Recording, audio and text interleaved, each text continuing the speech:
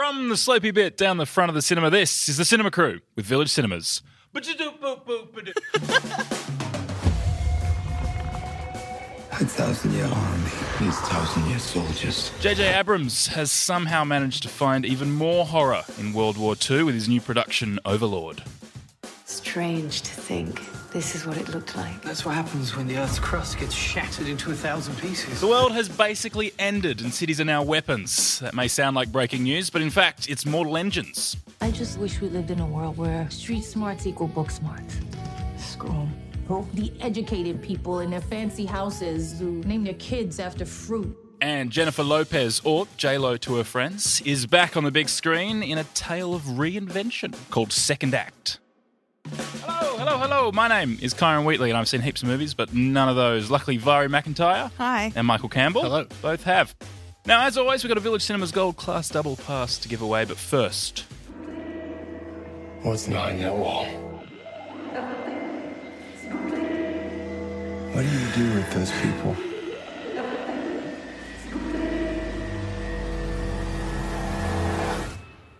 They have been given a purpose. J.J. Abrams is a director that has made his name on a distinct version of suspense.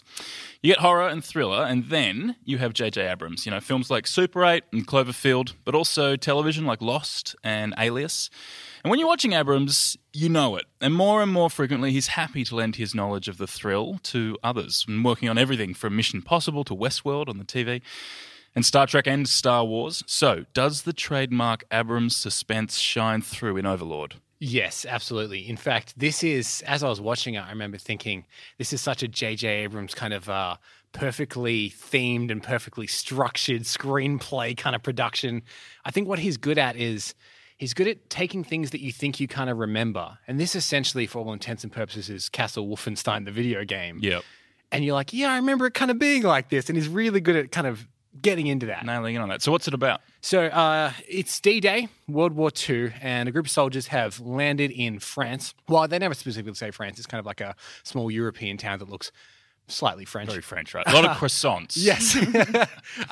And they have to get to a tower in a small French town, and they need to take out the communications tower so they can attack. But there's something going on in the town, specifically in the church, that's a little bit creepy. So this one's like a classic schlock gore horror thing, but with Nazi zombies. So I know you mentioned the video game Wolfenstein. I was thinking that too. This idea that the Nazis are always the bad guy in these movies. And I was a bit like, with the horror genre, it's like... It'd be a bold move not to make the Nazis the bad guys, though, to be fair. Yeah, but there's so many movies about Nazis. You're like, oh, here we go. Here's another one. So I was a bit like, okay, like... what's this one going to be like? But I was pleasantly surprised. I'm exactly the same. Before I went in, I was like... In what new way are the Nazis bad? Yeah, I know they've done like Dead Snow, which is like kind of like a schlocky tongue-in-cheek. And they've done I think Call of Duty do World War II zombies and stuff. And I was like, it's not the most original thing in the world. Yeah. But it's good. Yeah. It's like the best example of that. When you see J.J. Abrams' name attached to something, I think you go, okay, maybe there's a new angle on this. Yeah. Which, I didn't expect to see on this sort of movie because it's sort of like this B grade, like a low budget Yeah, horror. even the title card that comes up at the beginning of the movie is this big, bold kind of type font. It looks like a grindhouse. And it even like swipes across the screen like they used to in the 70s and 80s. Yeah. So they're obviously leaning into the like B grade movie vibe, but with the structure of a really well-produced Hollywood movie. Is it horror, like horror? What, or is it a little bit more sort of Super 8 suspenseful, like you don't know what's going to happen sort of horror? You know what I mean? I don't think it's super scary. It's gory, certainly. In fact, the thing that made me most excited before we went to see it was, I was thinking, it doesn't sound that original. And then I heard that it had been rated R. And I was like, oh, they're really... leaning, they're leaning into it, and they're not kind of like trying to cash in on whatever nostalgia. They're like, no, we're going to make one of these movies. So I think it goes more towards that kind of grindhouse exploitation, violence and gore more than it does like a Quiet Place kind of suspense and horror. So JJ's on the production, but who actually made this film? Yeah. So we've got director Julius Avery, who's actually Australian. He brought something different to it, I guess, because you hear the name J.J. Abrams and you think, oh, it's their thing, their movie, but it's not. This is totally different. I think this director has brought something unique to it. It's not just a Abrams production, I guess. In fact, J.J. Abrams has talked about this movie, and we've got a little clip of that right here. I think the thing that I loved the most about the premise was that it took a sort of classic World War II adventure movie and it smashed it into a sort of monster horror film. And the idea of those two coexisting just felt like it could be an incredibly intense and fun ride. And the thing about a war story is you don't need more monsters than humans in that world. The horrors of war are already there. And so what's weird is that, you suddenly get into this sort of, freakish sort of fantasy horror level, and it doesn't feel like that much of a stretch. What got me was the opening scene. I was so enthralled by this scene. I was just watching it like, this is not what I expected at all. And also worth mentioning, all of that in a single shot.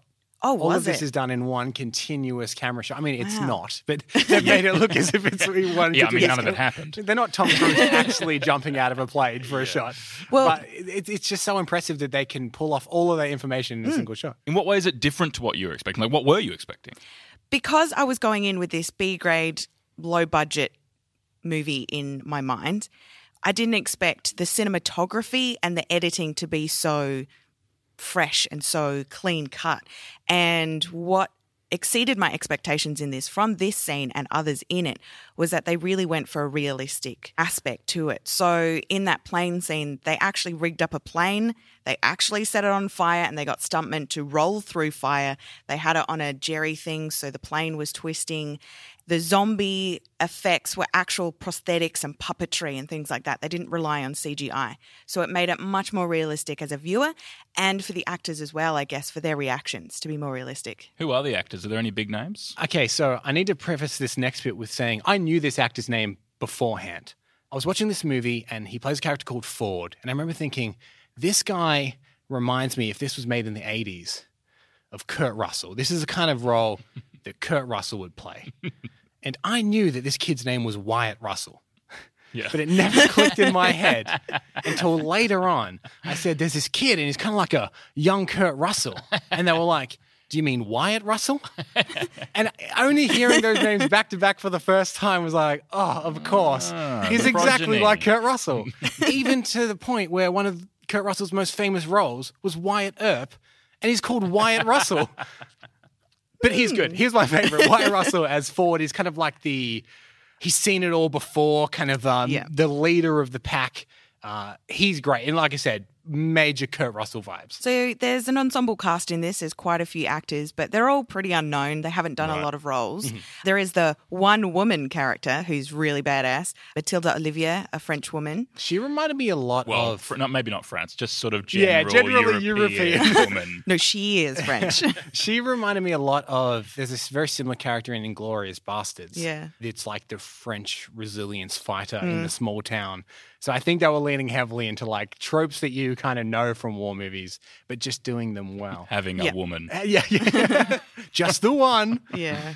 Good. It's also interesting to note that this originally was going to be part of the Cloverfield universe. This is one of those films. Well, it's not. But back when, the idea of the Cloverfield films would be, they're just kind of interesting little mini horror films. Oh, right. This movie wouldn't fit with that at all. So they've just decided, you know what, it's not Cloverfield anymore. Wasn't that just speculation, though? I think was it just fans? They say it's speculation, but they also said that their next Cloverfield movie was going to be a World War II Cloverfield movie, all of which are produced by J.J. Abrams. There's a very good chance it would have been this, unless they have another World War II Cloverfield movie coming out, which they might. But my suspicion is they're like, oh, this doesn't really work anymore now that what we've done. Let's just cut all the ties to it and release it as its own thing. And I'm kind of glad that they did. Yeah. Because now it doesn't have that stigma anymore. I don't like when movies just add something in just for the sake of it, just to be like, oh, yeah, now it's all connected. Like, it doesn't need it. Not everything has to be Marvel. So who should see this film? If you're a fan of these bad robot J.J. Abrams produced movies and that are so consistently solid and well-structured and well-made, then you're going to love this one. He knows story, doesn't he? He really does, knows story, yeah. This one's just more about gore and horror and thrill, I think. He does know gore. He does know gore and horror. And thrill. He used to visit all the time. Then one day, everything changed. She'd found something. Something he wanted. He would have killed me too. But I got away. Some filmmakers find their tribe and then they stick together. You got the Coen brothers, Wes Anderson. They use the same team and frequently throw up some of cinema's greatest flicks. And Peter Jackson and his friends, who made Lord of the Rings, do the same. You got District 9, The Hobbit, King Kong, The Lovely Bones. Some of them real hits, some of them not so much. Where do we think Mortal Engines will land? Hopefully in the good spectrum.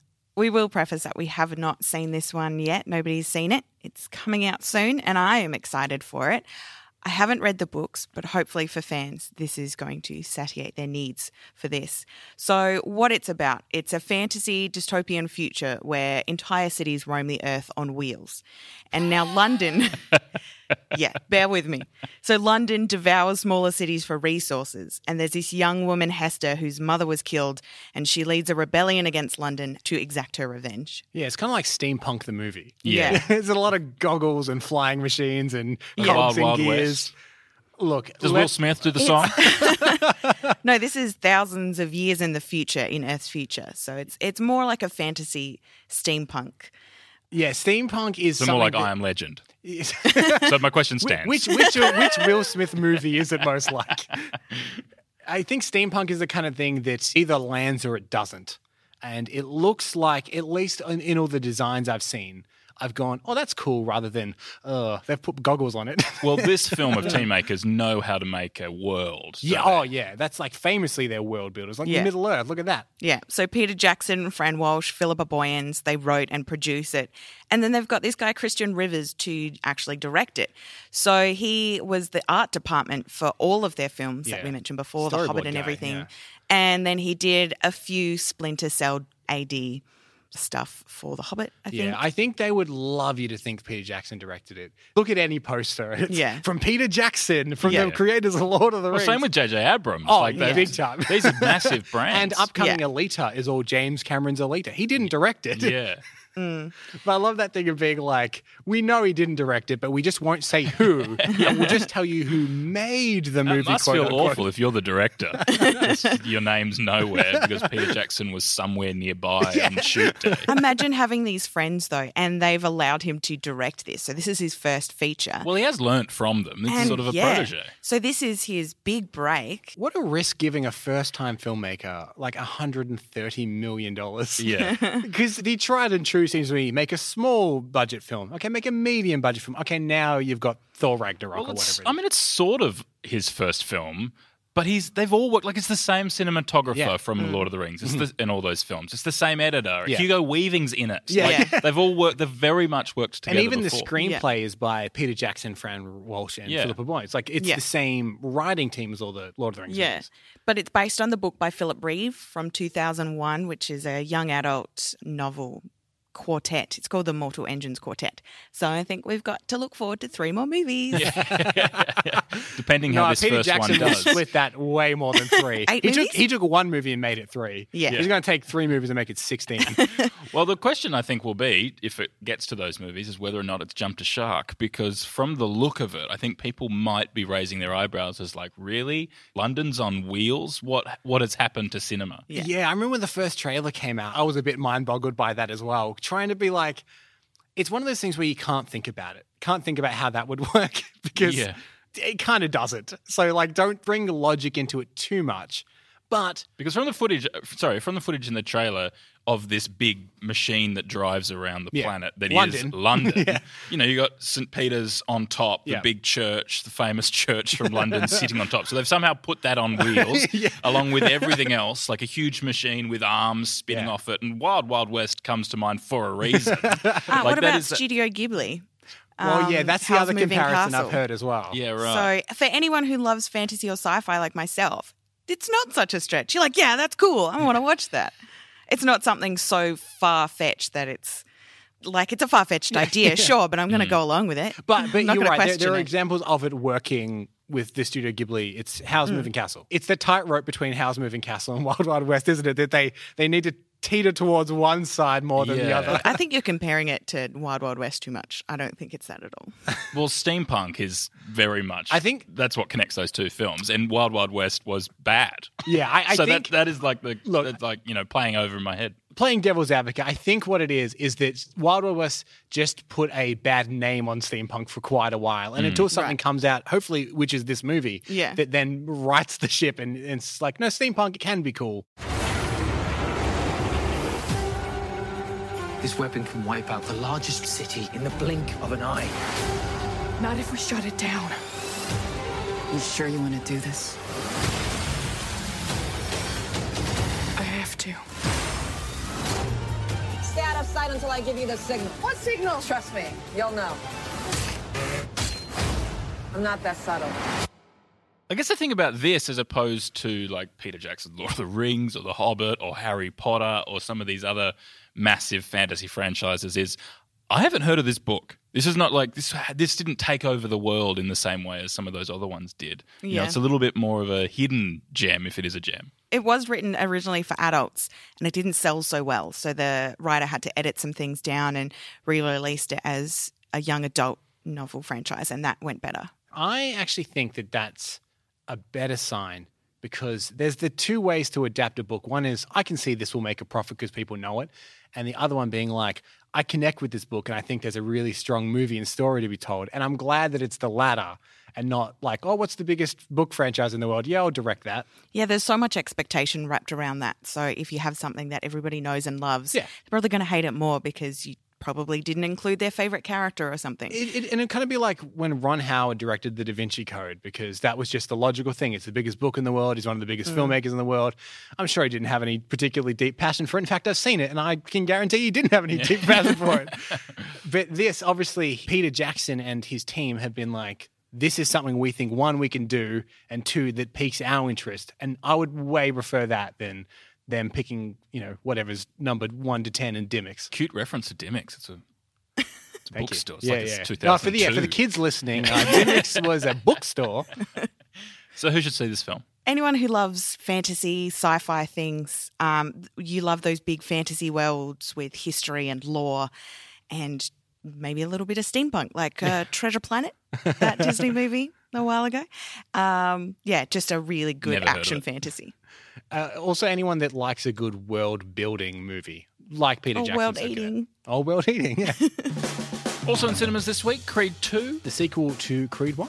And the rest of the Rockies. And Rocky 1, 2, 3, 4, 5, 6, and Rocky Balboa. And The Grinch. A Christmas movie from Dr. Seuss. Your favourite. Yes. You can hear about all those by clicking on the previous episode in whatever podcast app that you're in right now. I wish we lived in a world where street smarts equal book smarts. It's not easy getting a job for a woman your age. Watch me. J-Lo hasn't been on the big screen in quite a while. She's been making music and TV, I think, so no problem making the mortgage payments. But this will be her first in about 4 years. So interesting then, second act seems to be about reinvention. Having said that, it's written by the same people who wrote Made in Manhattan and The Bucket List. So is there that much renewal here, or is it the same old, same old? So the story of this is about Maya, who works in a store called The Value Shop, and she's like a shop assistant who wants a managerial role, and she's always overlooked by people with the right college qualifications. And she says, I wish that people would judge on their street smarts, not their book smarts. And then hearing this, one of her friend's sons makes her a fake profile, and she actually lands a high-paying, high-profile job in New York City working for the corporate office of her shop. That's how I got this. Yeah. Fake it till you make it. Karen, fun fact, has never seen any movie. So I heard that Julia Roberts was originally attached to play the main character, Maya. And this just feels like such a J-Lo film that I can't imagine it as anyone else. Also, the writer of this, Elaine Goldsmith-Thomas, who also produced Made in Manhattan, Lopez and Elaine are producing partners. So they've worked together a lot. So it really feels like that sort of genre of film. You know what I suspect this is? And the same thing happens whenever Will Smith signs onto a movie, is it gets completely rewritten for someone. And then there's all these weird laws about screenwriting. So there's probably a million drafts of this. The one would have been a little more Julia Roberts-y. One maybe would have been Cameron Diaz-y. And they've been like, J-Lo's on board. She's now a producer. Rewrite it and make it as J-Lo as possible. True. All right. That's what makes something a vehicle. Yeah. That's what I suspect happened. I also love that J-Lo still puts herself as like a champion of the average people. Yeah. She's still the downtrodden. I mean, she's 50 years old. No one at 50 looks as good as J-Lo, but she's still like, I'm an average person. I understand your everyday problems. Yeah, she goes from that, like, even the film Working Girl. She goes from a working girl to a high class job, and Made in Manhattan. even though I mean, this is the J-Lo film. and even The Wedding Planner, all of those films that she does, she's an image for that working class character for people to watch, and you can actually get somewhere. You just got to be confident and believe in yourself because she actually has the skills to do this job. Maybe your resume doesn't look good.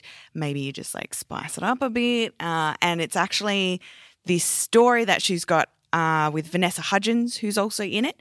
So these two women put sort of against each other, I guess, and they've each got to come up with a new line of beauty products.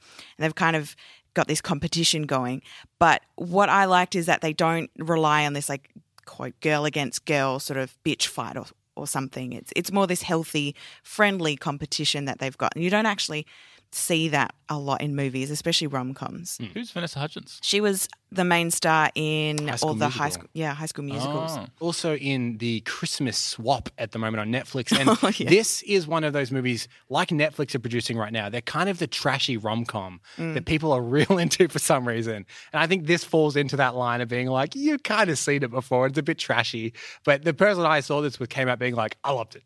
I love the trashiness. I love the cliches. I love all that. So I think they lean kind of into that in the way that those Netflix rom-coms are doing as well. Yeah, there's a few side characters that have the comic relief aspect to them as well. They're just super ridiculous. They add nothing to the plot or anything. They're just there for some laughs. So who should see this film? We have an event every month called Flicks with the Chicks, and you tend to get like all the mums on the night out. It's just a bit of fun. Yeah, and this film is exactly like tailored for that audience. Yeah, if you just want to like feel good, happy movie, get all your friends together, it'll be a good night out. Popcorn, trash. Yeah. Popcorn and trash. For your chance to win a Village Cinemas Gold Class Double Pass, go to Facebook or Instagram. You'll find a post from the cinema crew. Leave a comment on there answering the question, what film should Will Smith do the song for? And you could win a Gold Class Double Pass to Village Cinemas. Next week, another Spider-Man. We've mentioned it before, but we'll tell you the industry secret as to why there's a new Spider-Man every 2 years, and also review this one. Speaking of superheroes, Deadpool is back, being rude and funny and generally breaking the rules of superhero movies. And Peppermint sees Jennifer Garner return to her roots as an agent/widow who returns from exile to seek her revenge. Anyway, that's next week. Until then, thanks, Cambo. Thank you. Thanks, Vari. Thank you. I'm Kyron Wheatley, and we'll see you, at the very least, you'll hear us next week on The Cinema Crew with Village Cinemas.